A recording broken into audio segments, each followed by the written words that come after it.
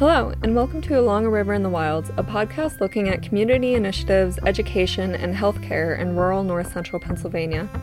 I'm your host, Rihanna Hibler.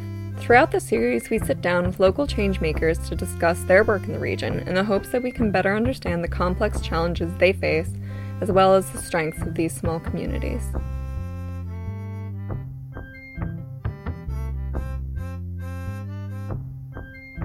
Prior to starting this project, I wrote a literature review on the 3 towns we will explore in this series.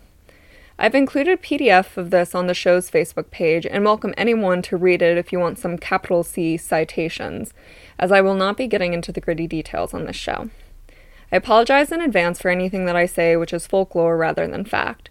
Being from somewhere is a privilege that many people do not have, but it means that my view of the region is shaped by over a century of family stories, many of which are emotionally biased, exaggerated, or misremembered. In addition, I've been out of the area for a decade now, which makes me an expat of sorts. That doesn't make my representation of the area more right or wrong, but it does mean my picture's colors may be a little different than someone else's. Part of my goal in publishing conversational interviews rather than written articles is to not over-edit our words, to keep the local tones and cadence of myself and my guests intact. I also didn't want to create an academic masterpiece analyzing a single aspect of rural life. Additionally, I am not, and do not plan to become, a professional audio producer, meaning that some of these recordings may be in a more primitive style. People seem to love it for hutches bought at flea markets, so please accept it with as much affection in this format. This is all to say that things may get a little messy, both technically and topically, but I want to show you the whole roast chicken instead of a boneless, skinless breast. Please pick the pieces you want and leave any you don't like. I chose Renova, Jersey Shore, and Lock Haven because they are all about equidistant from where I grew up in Haneyville, and I have both personal memories and passed-down stories attached to each. For all 3, residents are predominantly white and working class.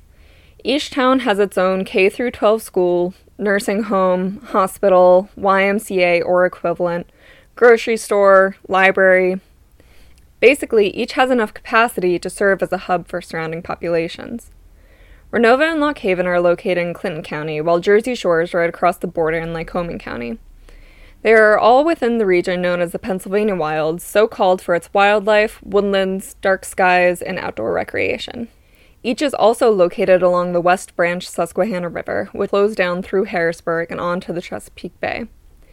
In this short episode, I hope to give you a brief introduction to each place, sharing a little bit about the history as well as current socioeconomic status. Additionally, we will get an overview of topics included in 3 frameworks of community initiatives, education, and healthcare. I will not be covering history of the area before European settlers came, but please know that Native communities enjoyed and resided in this area for millennia before European arrival around 300 years ago. Their presence is evidenced by archaeological discoveries spanning 8,000 years, found at the confluence of the West Branch Susquehanna and Bald Eagle Creek between Lock Haven and Jersey Shore. Their stories, I'm sure, would be worth hearing as well.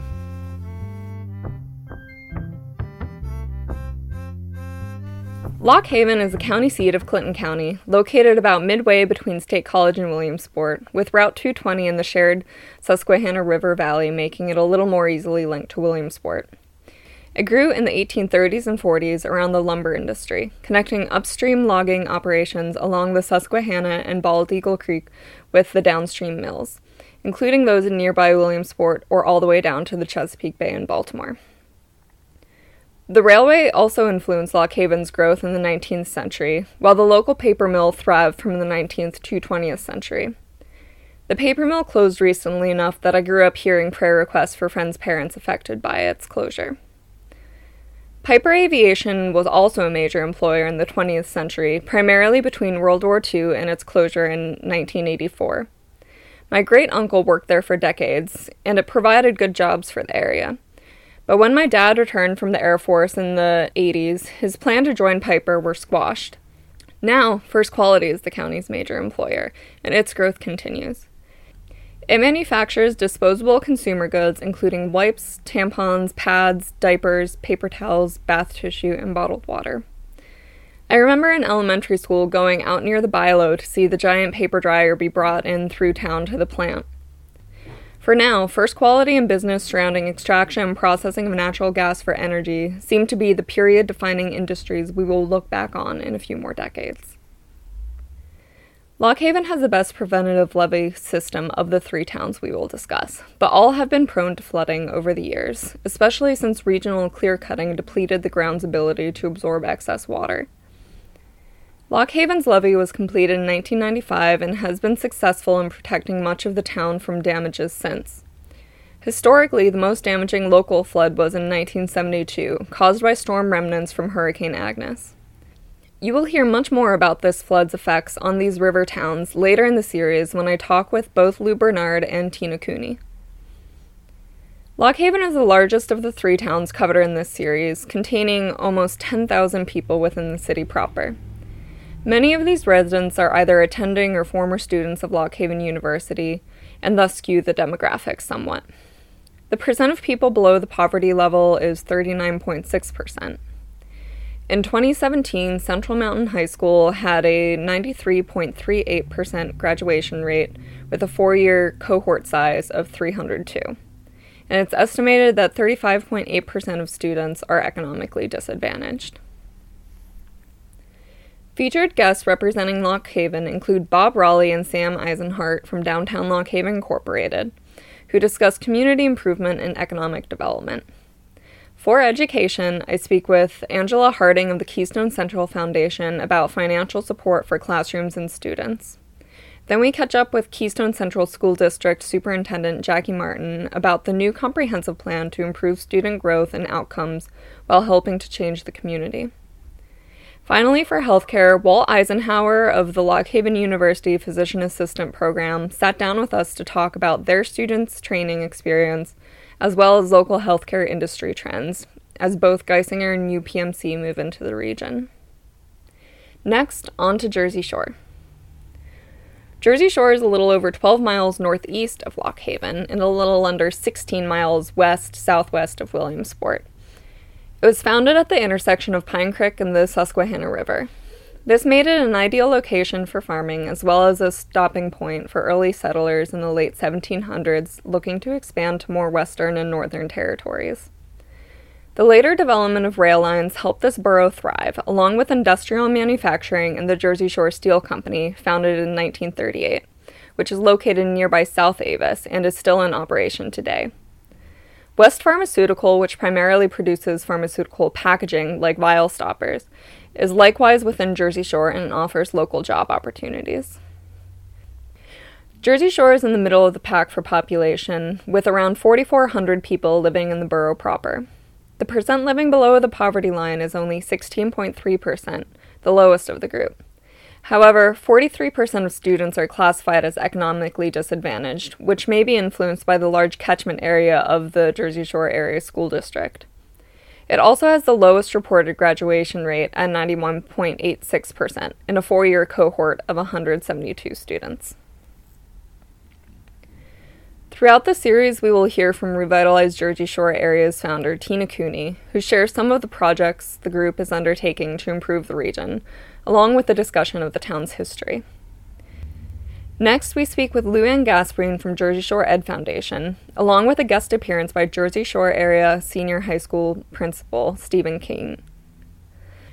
We talk with Mrs. Gasparine and Mr. Keene about some of the projects the Ed Foundation has supported in the district, as well as hear more about how the high school is trying to prepare students for their future careers. Last, we will speak with Dave Belomo about community health, health education, and Geisinger's new role in the Jersey Shore area. Moving on to Renova. As an aside, some people say Renovo. I grew up saying Renova, but you may hear some flip-flopping throughout the series, so just be aware of that. Renova is located 28 miles northwest of Lock Haven and was built by the Philadelphia Erie Railroad Company in the mid-1800s. Its economy was dependent on the railroad as well as lumbering, with a small amount of bituminous coal and fire clay extracted too. As a company town, it was laid out in a grid system of houses on a floodplain next to the West Branch Susquehanna. Additionally, it was advertised as a restorative mountain resort town, accessible from major cities thanks to the railroad. At peak, around 1920, it had almost 6,000 residents nestled in the heart of the PA wilds. But as the railroads dwindled and closed in the post-World War II era, so did Renova's opportunities. Currently, Dominion Energy and plans for a natural gas-powered electric plant seem to be the largest economic drivers nearby. However, there is still a great deal of local community activity and pride, with a few nonprofit organizations and small businesses in the town, along with the Bucktail Medical Center. Now, Renova is the smallest of the 3 towns explored in this series, a borough of approximately 1,600 people between both Renova and South Renova, its closest neighbor. The percent of people who live below the federal poverty level is 35.9% and 13.5% in each of these respective boroughs. Of Renova students, 68.4% are classified as economically disadvantaged, the highest rate of the 3 cities. But in 2017, the high school had a 100% graduation rate with a 4-year cohort size of 29 students. Renova fulfills its role as the most remote town by being the most difficult to find participants for interviews, but we may have a few surprises as the season goes on. For now, look forward to hearing from the mayor, Tommy Tarantella, about community initiatives in Renova. I speak with members of the Keystone Central Foundation and Keystone Central School District about how they manage K-12 education in both Renova and closer to their office in Mill Hall near Lock Haven. Additionally, I speak with Carrie Fries, a physician assistant who provides primary care to the local community. So that covers our brief overview of the towns and topics covered in this season. Thank you so much for joining us today. Please subscribe for future episodes and find us on Facebook at Along a River in the Wilds or on Instagram at River in the Wilds. Feel free to message us any questions or comments. Additionally, this week, we would like to promote the upcoming Ross Library Haunted Tour on Friday, October 25th and Saturday, October 26th at 7 p.m. each night, and additionally on Saturday at 11 p.m. Join Lou Bernard for an hour-long tour that includes some of the haunting and scary stories of Lock Haven. The tour costs $4 and proceeds will benefit the Ross Library. You can find more details on Facebook at Ross Library Adult Services. And stay tuned for an upcoming episode featuring Lou, where we talk about local history and folklore. For more podcasts like this, check out The Homecomers or any of the Strong Town Network shows, including Strong Towns, It's the Little Things, or Upzoned. If anyone wants small-town spooky fiction, I've recently been binging the show Unwell, a Midwestern Gothic mystery, which is set in Ohio. It reminds me of radio dramas that our family would listen to during long winter evenings growing up, with sound effects and everything. Go check it out if you would like some seasonal fiction. I would also like to thank the Jefferson Humanities Department and Scholarly Inquiry Track, including Megan Bowler, for supporting this work creatively, as well as my advisors Dr. Rabinowitz and Dr. Motley. All views expressed in this show are my own and do not represent my university or any other organization.